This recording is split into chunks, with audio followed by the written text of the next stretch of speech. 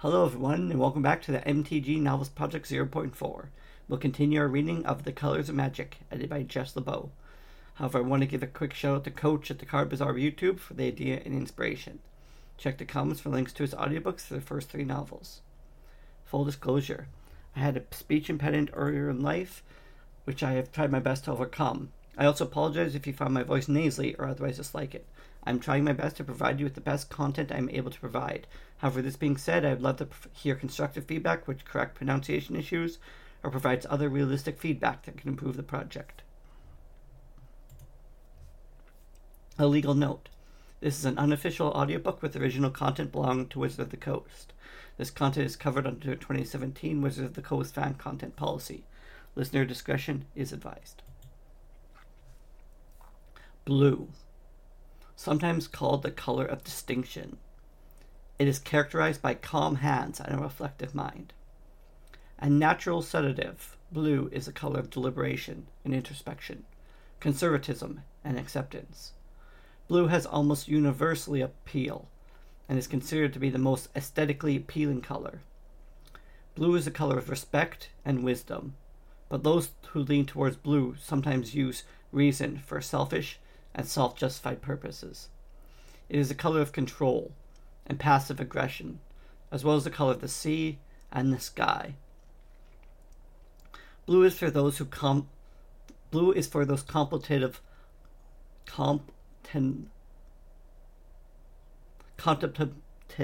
people, who exercise caution in words and actions, and for those who always weigh the options. Our story today is The Mirror of Yesterday by Jonathan Tweet. Damon had managed to levitate a few inches above the rocky beach. Arms crossed over his chest and eyes closed in concentration, he hung in midair, bobbing slightly. 3 fellow apprentices watched with mixed emotions. They were excited to see Damon demonstrating a new magical ability, one that they would all have themselves someday. But each was envious that someone else had success at levitating first. Damon, for his part, was using the sound of the surf as his mantra. The waves rolling in and out had ceased to be water hitting beach. For him, it was only an audible impression, the come and go of the fundamental forces of the world, the cosmos breathing. He was nowhere. Then he remembered he had a forehead, because it suddenly hurt. Nothing hard hit his feet, and in his hip, and in his arm. He had been unexpectedly intimate with the beach. He opened his eyes to find himself lying on it. He felt a buzz of pain on his forehead. "Do you understand?" someone said. Damon looked up to where Sabra, Jervis, and Anaris sat watching him. Sabra had spoken. The question, "Do you understand?" was one that Master Wayne put to them frequently, when he had just thwarted one of their fledgling attempts at magic. There were only 2 questions to answer. No. Which meant you were still an apprentice, and yes, which meant you were now a wizard. None of them had ever correctly answered the question. "Damn it," said Damon, standing up and brushing the grit off his legs and elbows. "A rock. Did you throw something at me?" He looked accusingly at Sabra. She met his gaze, but her face was impossible to read. "Well," she had said intimately, "the first time you showed that trick to Master Wayne, he was going to smack you on the head with his staff for testing your concentration. I was doing you a favor." "Go to hell," muttered Damon. He put his hand on his forehead where the rock had hit him, and then ran back over to his close-cropped head. "All right, I will," said Sabra. "Maybe I find hell among those boulders." She jumped off and stalked off down the beach, got in a moment among the big black rocks behind him. Her footsteps were soon lost in the sound of the glacial runoff that tumbled over the cliff and cut through the rocks below on its way into the sound. "Congratulations," said Anaris, raising 2 fists in a victory gesture. She was smiling with genuine approval. "Yeah," said Jarvis. "I bet you can't wait till Master Wayne gets back so you can show him that stunt." Damon looked away. Tears of frustration burned his eyes. He had no longer heard the soothing surf. Instead, he was back in the training room, in front of the mirror with Master Wayne. As the mage closed the curtains over the mirror, he said, You'll never become a wizard.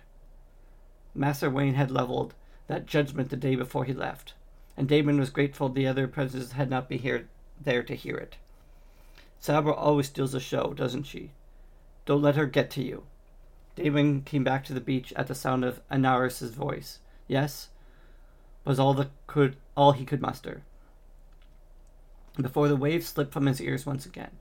He had tried again and again to prove what he had it took, that certain he, of all the apprentices, would become a wizard.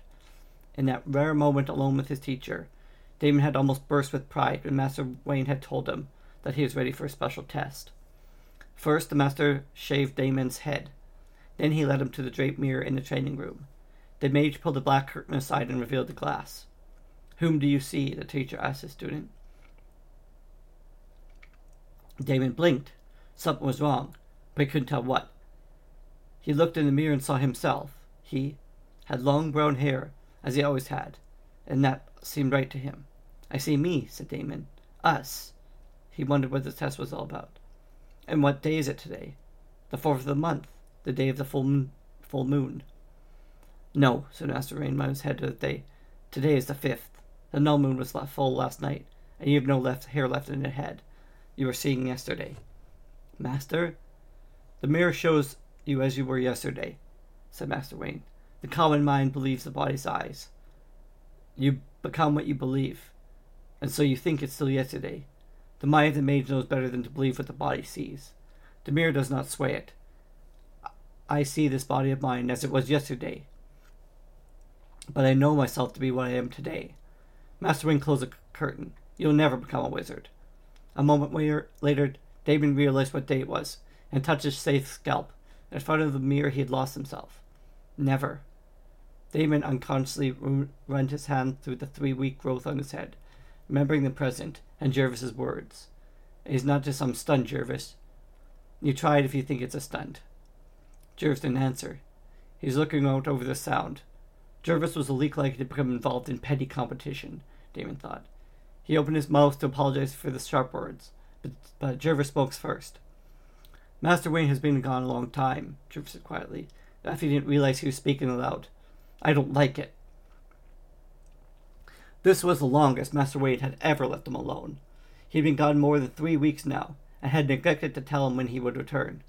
His only words were that he was visiting his colleagues in the School of the Unseen, but they had all seen the carrier pigeon he occasionally sent flying from the top of the tower. Sabwin had told them that the Kajarians used those pigeons. He had been picked up by Kajarian troops in the months following that flood, and had washed their village into the sea. It was the Kajarian alliances with Mr. Wayne that had brought Sabra to the old mage tower on the hill. The apprentices assumed the master had political business in Hedgeldor, but 3 weeks was a long time to be away, even for politics. Damon tossed a paddle to surf. Jervis, you know Master Wayne doesn't want us to talk about what he's doing, or even know about it. His allegiances have nothing to do with us. If he doesn't know what he's doing, he wouldn't have been around to take us in. Damon thought briefly of the first wizard he had found him, and when he had just been orphaned. That wizard had preferred less tasteful magic, and had eventually sold Damon to Master Wayne. The memories made him shudder. Anorish stood up and stretched. He's probably going back in time and see what we were here on the beach and what we were supposed to be studying. Jervis pointed a thumb at Damon. We are studying. He's demonstrating a true trick for us. That he's studying, isn't it, Damon? A voice boomed from the beach. It's bobbledycock. The apprentice jumped in resignation of Master Wayne's voice, and his favorite term for tomfoolery. Damon looked past Anaris, who spun around. Moving swiftly towards them from among the dark, tall rocks was their master. He had always reminded Damon of a seagull, loud and a little dirty, with hair the color of ground-up oyster shells. Who is the wizard who makes the sky blue? Demanded Master Wayne. He raised a garland snapped to the sky and shook it. He put that question out to them many times, and they were to have it solved by the time he returned. Damon? Welcome back, Master Wayne, David said lamely. To leave is to return. Who is it? Shouted the wizard, pointing his staff at the apprentice. I do not know, master. Damon dropped his gaze and looked at the pebbles on the beast. I'm going to beat you 10 times, said Master Wayne, swinging his staff for emphasis. Then maybe you'll know. Anaris, who's the wizard that makes the sky blue? Anaris cleared her throat. The sky is like a great mirror. and reflects the blue of the ocean, she tilted her skin chin upward as if to confirm her theory. You, yelled Master Wayne. I shall beat you 20 times. Jervis, who is it? The sky's not blue, Master, said Jervis in a voice that was almost firm. And this rock, replied the Master, picking up good-sized stone near his foot, is not hard. He let it fly at Jervis, who dodged expertly. 30 times. Now, continued Master Wayne, looking around, where's my most promising pupil, Sabra? She's as smart as she is beautiful, and that's saying a lot. I'm sure she knows the answer. What did the three of you do? Drown her out of envy? Sabra. Master Wayne had no favorites. Damon lifted his eyes from the sand to take a close look at the weather. Had Master Tane taken a bath while he was away? The sense that something was amiss grew into the certainty. Sabra, accused Damon. Master Wayne turned, but it was Sabra standing there, not the Master. Great heavens, said Jervis. It's you, Sabra. That's amazing. Thank you, said Sabra, smiling and bowing to Jervis, Anaris, and Damon in turn. Damon tried to picture what he had seen in his mind. He could remember seeing Sabra's smooth face, not Master Wayne's wicked visage. He had seen Sabra's brown hair, her young woman's shape, and her apprentice frock. Yet he had recognized her as Master Wayne. He was convinced that was Wayne. Sabra, how did you do that? He asked. They're seeing, said Sabra, chuckling. Anaris, I like your answer to Master Wayne's question. I think I'll use it myself. You're welcome to it, said Anaris. I'm sure it's wrong. Sabra's laughed, and the others joined in. By afternoon, the sun had climbed high enough in the blue sky to shine down over the cliff where Master Wayne's tower stood. Its imposing presence had guarded the cliff for decades, maybe even longer. Leading up to it along the sheer cliff walls was a trail of switchbacks. Next to it was a chilly waterfall that fed by thawing glaciers miles and miles inland. On rare occasions, while exploring the abandoned lands around the tower, the apprentices had come across broken or burned items that looked as if it had once been of some use. As a game, they would try to fit names and functions to some of the more recognizable pieces. Sabra showed the first of these items to Master Wayne, quizzing him about its origins. The square stone was warm, even when wet, and buzzed slightly. Wayne snatched the blackened, warm blue object from Sabra, threw it to the ground and roared. Remnants of a not-so-forgotten war. These were things made to destroy. No good can come from them, and your ignorance will kill us all. The three youths slinked off, and Sabra was left trembling before Master Wayne's wrath. But that seemed a lifetime ago. Now any object that was found was secreted among the apprentices' things. They made a pact that the first to achieve a wizard status would have his choice of the few artifacts. Now that the sun warmed the beach, the apprentices stripped to their breech clothes and swam in the chilly water. Master Wayne had told them that magic is like the ocean. If you're impatient and calm, it will hold you up and take you to fantastic places far away. If you flip about and lose your concentration, you'll go under. Even if you know how to stay afloat, there are dangers lurking under the surface. From her perch on a slick, craggy rock protruding from the waves, Sabra dove into the water and swam into the shadows where the other three were wading and joking. Someone's coming along the beach, she said. Someone driving a little wagon. He's almost around the bend. She pointed her tanned arm, glistening with seawater, toward a dark cliff further down the beach. Let's have some fun. The apprentice waded about the beach and began wiping himself dry. I don't like this, said Jarvis. No one ever comes down this beach. The roads were all washed out 2 years ago. He's probably coming to see Master Wayne, said confidently, and Master Wayne is exactly who he's going to meet. Don't get us into trouble, Damon glared at Sabra, but the brown-haired girl only smiled. Follow my lead. Her voice was high with excitement. Close your eyes. The others, now dried and dressed, complied. In a moment they heard Master Vane's voice. Open your eyes, or you'll miss the demonstration. Sabra was gone, and the Master was in her place. We'll have a little sport, he said with unchrystic jocularity. Out from behind the cliff came a lonely little wagon, pulled by two mules and driven by someone dressed in gowns of white. The apprentice sat on the sun-warmed rocks, watching the wagon's slow approach, all except Sabra, who stood in eager anticipation. When the wagon was finally within distance, The homely, white-robed woman driving the mules called, "Hail and well met." Norris opened her mouth to respond, but Sabra cut her off. "Approach," she yelled in Master Wayne's voice. The wagon continued on its way until the driver called the mules to halt and climb down. She stopped and surveyed the little group, stepping forward and addressed Master Wayne. "Hail and well met, my friend. Before you stands a humble healer, coming from afar to find Master Wayne, who has been long a friend to the Kajarians, seekers of peace and justice, and an enemy to the evil rulers of Stormgald. We have need of his expertise." But Jervis started to protest to Damon's. "Silence!" Master Wayne stopped the apprentice. He faced the woman. "I am Master Wayne, you ugly wench." The others were so shocked that they couldn't think to laugh. "How dare you stand before one such as I, a man of magic and power, when you are but a common wench? Kneel, or you shall return to your convent in the form of a more useful creature." Damon glanced at Norris and Jervis, their faces frozen in disbelief. He didn't like where this was going. But Saba's little prank had taken him by surprise as well. She was going too far. The healer knelt and averted her eyes. "My fault, master. I'm but a novice." Her dark eyes flickered, and she brushed a lank strand of black hair from her eyes into that untidy knot of hair on her head. She reached into her lost robe and hesitated. "The Kajarian High Priestess asked most respectfully for the benefit of your knowledge." Damon hawked his head to one side.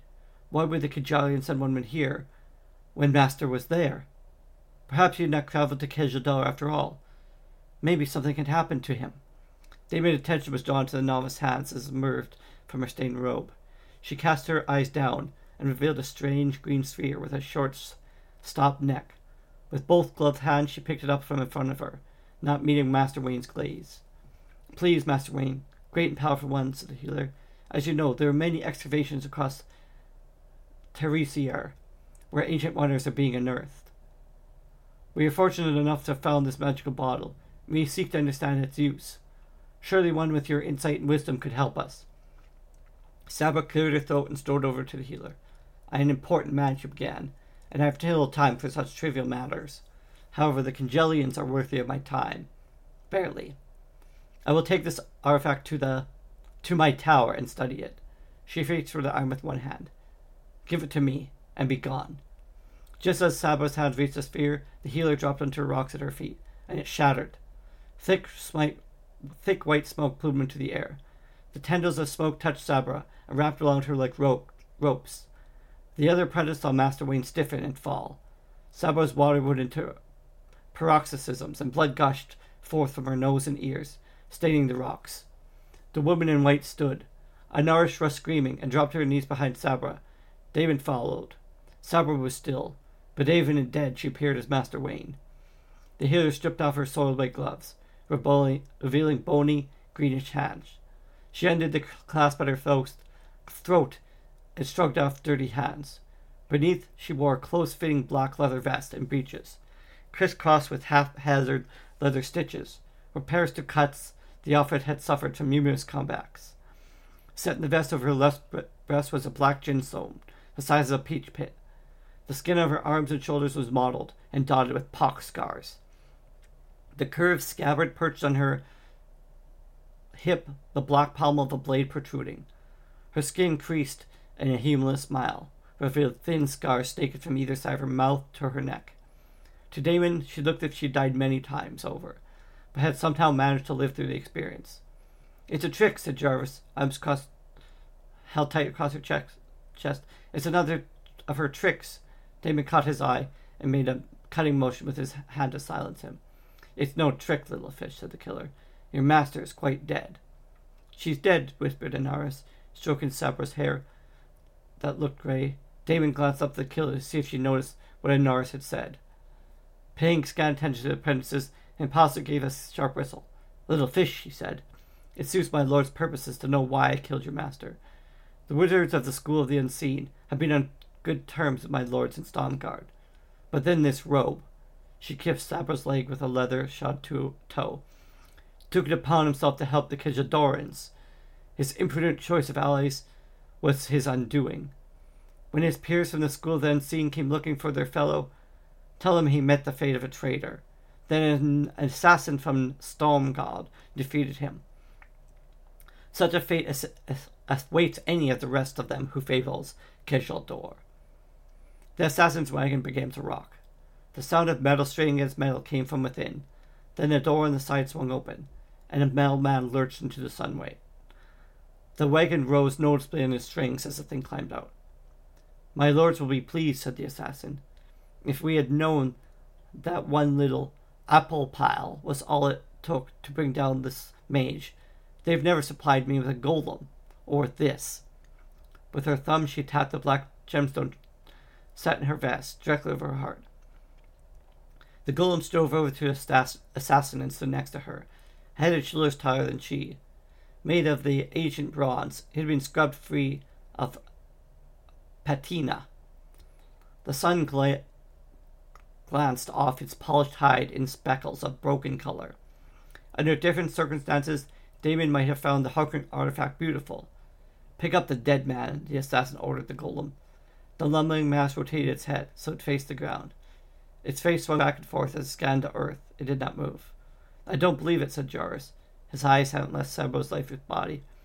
Damon put one hand on Anaris' shoulder and gave a quick jerk to his head, back to the direction of the tower. He stood up. Anaris stood, and without a word they backed away. "Pick up the corpse," ordered the assassin. "Put it in the wagon." Now the golem complied. It grabbed the body by the ankle and hoisted it into the airs. Geralt's word as the golem turned the body and placed it in the wagon. Damon and Anaris reached Jarvis, arms still tightly wrapped around himself. "It's no trick," hissed Damon. "Let's get out of here." Jarvis's eyes fell on the blood in Anaris' hands. "Angel of mercy," he swore. "It's true." With the sounds of the mailman behind them, the three apprentices stumbled through the large black rocks that bordered the beach, waded the frigid stream that fell into the sound, and came to the base of the cliff, where a switchback trail began. Jarvis glanced back nervously. "How long will that spell last?" he asked. "She's dead," panted Darwin. "What happened? What was that thing? Who?" "Jarvis was right," said Anaris. "The assassin's bound to notice sooner or later. She's going to turn back and get us all," said Jarvis. He leaped onto a boulder and tried to spy over the stones. "How long do you think Sabra's spell's going to last now that she's—" Jarvis stopped short. "What are we going to do?" "Keep moving," said Damon. "We gotta get back to the tower. Come on." Jarvis stood still, his arms hanging linkly at his sides. "That's the first place she'll look. We gotta split up. Hide. Get away. Maybe get a boat. The tower will be safer," said Alice. "We can get our fighting staffs. She can't get in. We know our way around, and there's lots of places to hide."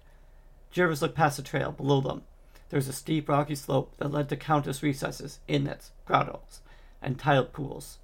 "Go die in that Go die in that damn tower," he said. "She'll get you, just like she got Sabra. I can make it on my own. I did it before, and I'll do it again." Without looking back, he started picking his way recklessly down the jagged rocks of the slope. "Jarvis and Norris, we need to stick together." Eyes focused on his precarious path. He yelled, "Shut up. I've got to get to safety." "Jarvis," and Norris repeated her plea, but Damon grabbed her arm behind and compelled her on. "He might be right. Let's go with him. Let him do what he thinks is right, but don't wait here. The assassin will come back when Sabra's spell wears off. Let's go." David moved ahead and pulled Anaris behind him. The switchback seemed to go on forever, one after another. It's hard to say how long they'd be climbing, how many times they turned, and how far they'd left to hike. The cliff they were climbing, where they had climbed hundreds of times, hung over the deep sound. It had once been a strip mine before the ice and beginning of the thaw. The cliff itself was eroded with the thaw, and the tower was doomed to slide into the water with it. Master Wayne was found a saying, "It's a wise man who knows his house is built on sand." When Damon and Anaris were halfway up the cliff, they heard a scream, near and human in its urgency. "Did you hear that?" asked Anaris. "It sounded like Jarvis," said Damon. "Don't stop." He shoved her forward. Anaris nodded, and they continued hiking, the silence broken only by the ragged breathing and Anaris' curses. They were both winded when they reached the top of the cliff, but they had renewed urgency since hearing Jarvis' scream. They scurried to the great mechanical door at the base of the tower. Tripping over rocks and their own feet, the tower rose up more 50 feet above them. It looked like an old-fashioned lighthouse. The inner side of the balcony surrounded the top floor extended over from the wall. From the ground up to that balcony, the walls looked like blank stone. though the apprentices knew there were plenty of towers. Illusions hid them all. Damon and Anaris were damp now from sweat and sticky from brine, their stringy hair sticking to their faces and shoulders, their clothes chafing their skin. They stood on a broad stone step at the top of the stairs that led to the door. Leaning against the massive, latchless door, panting, the door had always seemed to Damon like a great metal mouth. It was far older than a tower, something Master Wade had savaged from ages past. The door was smooth, but the mechanisms that surrounded it were complex, with pistons, gears, and counterweights. What do? Damon bent over, bracing his hands. What do you think happened to Jervis? Anaris clasped and closed and leaned against the door. I don't know, but let's talk about this inside. Neither life nor death, began Damon, reciting through his panting litany that opened the door, but existence. He paused to catch his breath. Neither chaos nor order, but existence. The litany defined how his master-style magic differed from other fundamental types of Dhalmiri magic. The litany was complete, but the door stood impassive. Damon glanced at Anaris, trying to hide his desperation. From over the cliffs, they heard loose rocks falling down the steep slope. It was the sound of pursuit. Oh, great heaven, whispered Darius, and he took Anaris' hand. She stood upright, centered herself for a moment, and spoke the litany. It was the litany spoke itself, played through her lungs and mouth, the way a magician plays a flute. Neither life nor death, but existence. Neither chaos nor order, but existence. With a great commotion of machinery, the iron door swung up and apart. The two apprentices rushed inside into the high-ceilinged atrium. The door clanged shut behind them. Exhausted, they sank to the floor and leaned against the door. They won't be able to get in, said Anaris. We've got to prepare just in case, replied Damon. The two apprentices split up, trying to prepare for the arrival of the storm god assassin. Although neither knew what it would take to stop her, Anaris took the far stairs two at a time. Out at the top, she raced along the curving walls, heading for the spiral room at the end of the corridor. She flung the door open and grabbed two metal-thawed fighting staffs from the wall bracket near the door. Meanwhile, Damon looked around the atrium. He closed the wood shutters on every window and dropped bars into the holds to secure them. Obscured by illusions or not, an open window was a way in. He ran up to the second floor, whose curved and shadowy hallway overlooked the atrium. Here there was their kitchen as well as their personal cells, their study room and the sparring room. He found Anaris and Jervis' cell, standing there with the window unsecured, holding a large round shell in both hands. The heavy shell had been one of Jervis' treasured finds. Without looking up, Anaris said, Master Wayne says your life is like a nautilus shell. It starts very small and it gets bigger and bigger as you grow. But you know what he forgot? It ends. She put her finger into an empty opening where a living thing had once made its home. All that's left is something for someone to find on the beach, a trinket. A mighty boom reverberated through the atrium. Damon jumped, and Anaris' hand flew to her mouth. They hurried out into the hallway and looked one story down to the floor. Another boom sounded from the door into the tower. We can't fight her golem, said Anaris. We can hide, returned Damon. Maybe we can get to the training room. Maybe we can even make it to the top, to Master Wayne's chamber. He talks to other wizards far away. Maybe he has a magic glass, something we can use to call him. Maybe he can get here, or get us out. Like closing the shutters. He expected it was a futile effort at best. The training room, said Anaris. I know the key. She slipped back into Jervis' room and came out with the fighting staff. She tossed one to Damon. The booming persisted. Damon followed Anaris to the end of the hall, next to their spy room's door. There stood a wooden door carved with sigils in a wave-like pattern. None of the apprentices had ever been up to the training room without Master Wayne, and he had always opened the latchless door himself. Anaris placed her hand in front of it and bit her lip. With two hands she made a slow, unpracticed series of gestures, and looked at the door. I don't understand. She was becoming more frustrated every minute. That's exactly what he does. Exactly. Why won't it open? She repeated the gestures. The boom sounded again. This time it sounded by the sound of metal straining and giving way. What are you thinking? Asked Damon. I'm trying to get through the damn door, snapped Anaris, her voice strained. No, said Damon, put a hand on her shoulder. What are you thinking while you're doing it? I think we're both going to die. Do litany. Try it while thinking the door litany. Neither life nor death, but I know the damn litany, said Anaris. Anaris shivered and began it again.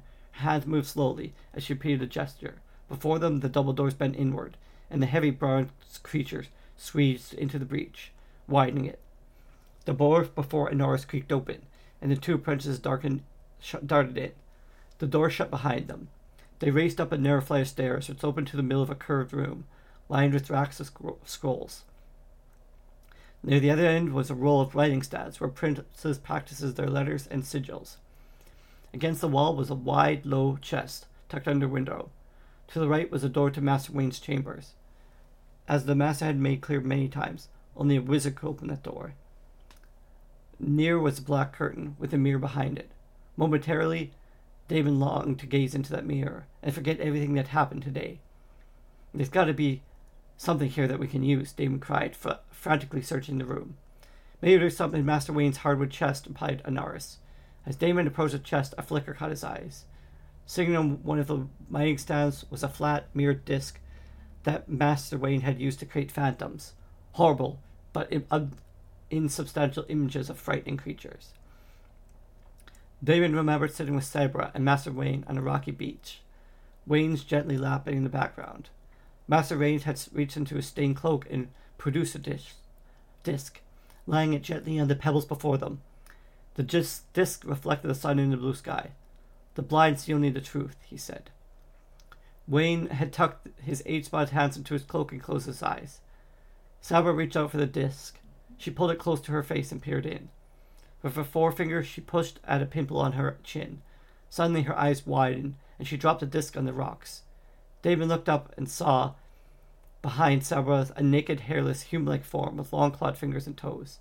Its wings made it seem bigger than it really was, but it was the claws, not its size, that looked deadly. It rested on the rocks behind Sabra, and she began scooting backwards toward Master Wayne. It followed her with short hops. Learning to ignore these horrific visions had been an early lesson for each apprentice, a lesson in distinguishing that which the eye sees from which the mind knows. "Our magic is the magic of the impossible," said Master Wayne. "Of the impossible made true." Damon picked up the disc. "Maybe you can use this to distract the assassin," he muttered. He tucked it into a wide pocket, hidden in his shift beneath his frock. Together, he and Honoris tugged at the chest cover, but it was sealed tight.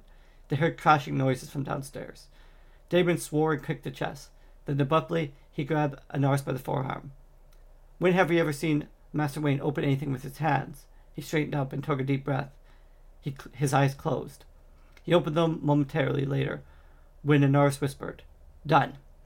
The chest was open, the cover gone. Perhaps there never was one. Damon thought sourly. He glanced at Honoris. "Go see if you can open that door," she nodded. Inside the chest was a jumble of items and scrolls.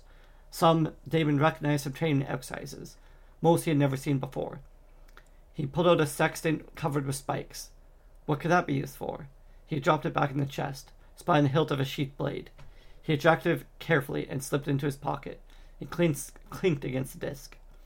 He was tossing scrolls and sheets of paper from the chest, searching for more weapons, when he heard a pounding in the chatting room.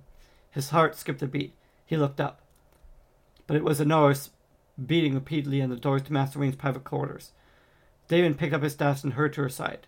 "If we could get through," she said, tears of frustration forming her eyes. "I tried the litany. We'd be safe. But we're not safe. We're going to die. It won't open. Nothing will open. I can't do it." Damon grasped his staff and grasped her shoulders, pulling her back into his chest. She shook in his hands as she cried. Then Honoris wiped her eyes with her wrist and sniffed loudly. Damon felt a tremendous sympathy well up inside him, an overpowering desire to perfect Honoris. He felt a sudden confidence and assurance, in acceptance of his own wording. Without a word to Honoris, he stepped forward and placed his hands on the handle of Master Wayne's door. He pulled, not with great force, but with great confidence. The door held.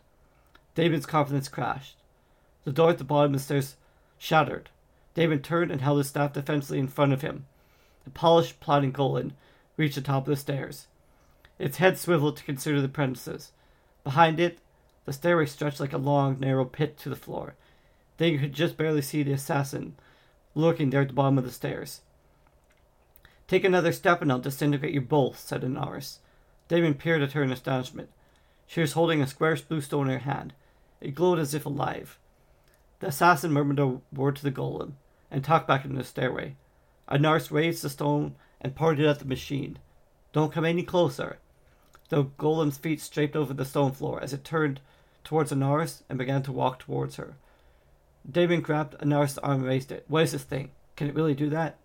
Anaris answered breathlessly. Remember? We found it on the beach just after Jarvis came. Sabra was left holding it when Master Wayne found out. She looked at the golem as it continued its march towards them. She was in a rush. The master dropped it on the beach and rocked away. Sabra kept it. She learned how to make it work. The golem was now managing a lurching jog. Its arm raced for a blow. Anaris held out the fight for the creature and gave it a quick turn, as if it were a doorknob. A flash like lightning threw Anaris back against the wall, made Damon's hair rise, and enveloped the metal creature. The flash was gone. The golem was coming towards them if nothing had happened. Damon sidestepped the machine and ducked his swinging arm. He backpedaled towards the writing stands, and the golem followed. Damon raised his disc and gave it a mental command. Between him and the machine something took shape. It was a hairless humanoid creature with long claws, the image that terrified Sabra. He flapped his wings and hissed as it hopped from foot to foot. The golem brought its spiked doll down through the illusion with a spin of its whole body. Then, with the sound of the gears grinding, resumed its stance, ready to strike. Untouched, the illusion continued its caper. The golem struck again, exactly as before, exactly before it resumed its ready position. Damon watched as it repeatedly attacked without variance 3 times. He remembered what Master Wade said about machines that mimic life. They're still machines. Unconscious of its own action, the golem responded as it had been built to respond. In the face of an unchanging foe, its response never changed. It was stuck. Damon slowed, crawling through the discarded scrolls behind the writing stand, trying not to attract the golem's attention. He looked for Anaris behind the golem, near the fall wall. She was shaking since back into her head. He waved and started to crawl towards her, still clutching his staff. Suddenly, the assassin vaulted out of the stairway and crouched on the floor, blade in one hand. She saw Anaris near her, then spotted Damon behind the writing stands. Very good, she said. Her laugh was surprisingly pleasant, and reminiscent of Chime's. Very smart, little fish. I was sure that thing would finish off the 2 of you. The fact that you're both still alive raises my opinion of you 2. The first 2 were easy kills. She tilted her head back to raise her voice. Wayne, traitor, I hope that somewhere, somehow, you'll use your magic to see this. If I can't get to you, I want you to see what happens to your precious students. The assassin took her curved blade in both hands and walked purposely towards Anaris, who was now holding her staff at the ready. Terrified, she had both hands near one end, holding the end out to keep danger at bay. Willing his disc to work again, Damon rose and charged the assassin. Before him, another winged creature took form. The assassin shot Damon aside his glass, moved in on Anaris faster than she could retreat. With a swift, curving motion, the woman dashed past the end of the staff, grabbed the weapon's center with one hand, slipped the blade underneath, where it disappeared into Anaris' flock. Anaris fell back against the wall, and the assassin pivoted to face Damon. Between them, the illusion of the imp blocked their view. Damon denied the imp, refused to place in his mind. To him, it became a wispy outline through which he could see the assassin. He dropped the disc and charged, both hands on the staff. Damon saw the assassin weave to try to view past the illusion, but his aim was clear. Grunting, he leaped through the illusion, the metal-shod end of his staff bursting through the image and striking the assassin in the left eye. She rolled to the side as the momentum carried him past. The assassin held a hand over her wounded eye, but she swung her sword in a ferocious arc that Damon had to pause. The illusion hounded the woman, but she ignored it. Damon heard Anaris cried out. She had struggled along the wall, grasping her Betty. Until now, she had been in front of the mirror. She grabbed the curtain with her free hand and toppled, pulling the curtain down. Heedless of the mirror and the assassin, Damon ran to her side. There's blood everywhere. Damon! It was Anaris' voice, but it didn't come from her. It came from in his head. He looked up and saw her reflection in the mirror. There she stood, alive again, just as she had been yesterday. There was his reflection, as clean and carefree. Do you understand? Said Anaris. Damon did not need to say yes. He saw his yesterday self in the mirror. You will never become a wizard, he thought into his reflection. The apprentice does not become a wizard. He is replaced by one. I am not my past. Damon The moment caught his attention. He looked past his distraction. Striking him was a white-robed healer. Damon reached under his frock, unsheathed his knife, and held it pressed flat against his forearm, where the assassin would see it. She turned as she approached. Behind her, the first image of the imp continued to draw the repeated attacks of the golem. The second image hopped and hissed, but the assassin was not distracted. Damon dismissed the second image with a thought. He looked at the assassin. He could see the wound he'd given her, a broken cheekbone. It hadn't shown her reflection. The assassin sneered as she approached. Damon knew that her mind would be unable to withstand the mirror's magic if she looked at her own reflection. But the assassin fixed her gaze on him. Slowly, deliberately, she stepped closer. "You hurt me," she said. "And I'm not going to kill you as fast as I killed your friend. I'll make you squirm a little first. None of your illusions are going to save you." She continued to fix her gaze on Damon, and began swinging her sword before her. "That's where you're wrong. The phantoms that live in this mirror are real." With his free hand, he gestured over his shoulder to the mirror. The assassin's blade flicked to the mirror, to her own reflection, disguised as a hearer. Her eyes lost their intensity as she stood still. Damon saw the struggle raging behind her dark eyes, the intensity of her purpose against the magic of the mirror. Suddenly, she pulled her sword back over her shoulder to strike a blow. Her training, determination, just barely winning over the mirror's magic. "Welcome, healer," said Damon. His words added to the power of the mirror's magic and overcame the assassin's resistance. What her eyes saw and her ears heard, her mind believed. She dropped her sword and her arm fell to her side. "Who are you?" asked Damon, almost untauntingly. "I come from Kenja in search of great Master Wayne," said the assassin. She seemed a little bit confused. Her hands closed in the fists and opened again nervously, as if internal struggle continued, but she played her part. "I am a former student," said Master Wayne. "I welcome you to his home." He held out his arms to embrace her, and she returned bracing kind. "You are what you see," he said. But where is Master Wayne?" persisted the impostor, uneasy in the brace. "I have an ancient artifact which we Keldorans need his guidance on." She began to pull away. "I am what I will," continued Damon. He plunged a knife into the small of her back. The woman started, but backed away in shock. She turned and collapsed, bleeding, the knife sticking from her back. Her eyes were wide with surprise. Damon stooped over her, yanked the knife free, and planted it in her throat. Her reflection remained in the mirror. Damon towards it and his back to the corpse. "Be gone," he said, and the reflection was gone. Anaris's image remained. "Thank you, dear Narmis," he said, and he dismissed her reflection as well. In the mirror he saw the golem, a creature with no mind, still locked in futile combat with the imp, a creature with no body. He was considering what to do with him when someone grabbed his ankle and yanked it to the unforgiving floor. It was the assassin. Blood no longer ran from the gash where Damon's knife had struck her in the throat. Her eyes were dark now, lit with some eerie force. The black gem in her vest glowed like a cold heart. Her hand, strong as a vice, pulled Damon onto his back, and under the weight out of a living corpse. They clamped onto his neck. His face bulged, and he couldn't breathe. He clawed at the assassin's face, but she seemed impervious to pain. "Your little trick has killed me," said the assassin in a hollow, ragged voice. The ever speech made blood dribble past the knife in her neck. "By Madrovi of the night, death makes me stronger." She dropped her weight on Damon's belly, and the last of his air in his lungs was squeezed out in his throat. "You tricked my mind, but my mind has now been sacrificed to the night. You'll have no more luck with your trickery. That's all your kind of magic is. Trickery." Damon's frantic struggles were useless beneath the weight of the powerful, skilled, relentless assassin. He closed his eyes to gather what was left of his concentration. He remembered Master Wayne saying, "The mind that is moved is not the true mind." Damon opened his eyes and cast his glare at the imp that held the golem in an endless cycle of attacks. He willed the imp to move towards the assassin. Staring down at Damon's face, the assassin continued. "You wizards of the sea and sky think you understand magic, but your magic is soft and harmless, insubstantial as the images you create." The golem followed the image of the imp, striking and striking with the mass's covered ball. At the end of its left arm, now Damon willed the image to cover the assassin. "When you're dead," she said, "the assassin will make you a zombie of you, so you can serve in my lords." In the blare, the golem brought his mighty weapon and smashed the assassin's head to one side, cutting her off her taunting speech. The impact knocked the corpse off Damon, and as he gasped for breath, he willed the imp over the assassin again.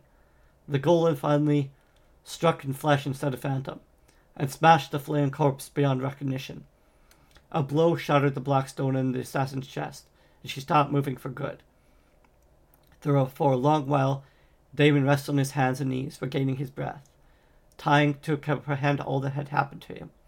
Finally he rose, strode across the training room, and opened the door to Master Wayne's chamber, the door that only wizards could open. Behind it, he found not only stairs, but an empty shaft. He levitated into Master Wayne's chamber. There he found nothing but a round room, bare walls, bare floors, 5 open doorways leading to a balcony that circled the top of the towers. He walked over the balcony and looked out over the sound. Damon saw the deep orange sky and black clouds. At his will, the sky shifted from orange to red to purple and then blue with white clouds. He chose to see the sky as a nice clear shade of blue. There, on the balcony, he awaited his colleague's return. That was The Mirror of Yesterday by Jonathan Tweet. Thank you for listening, and I'll see you next time.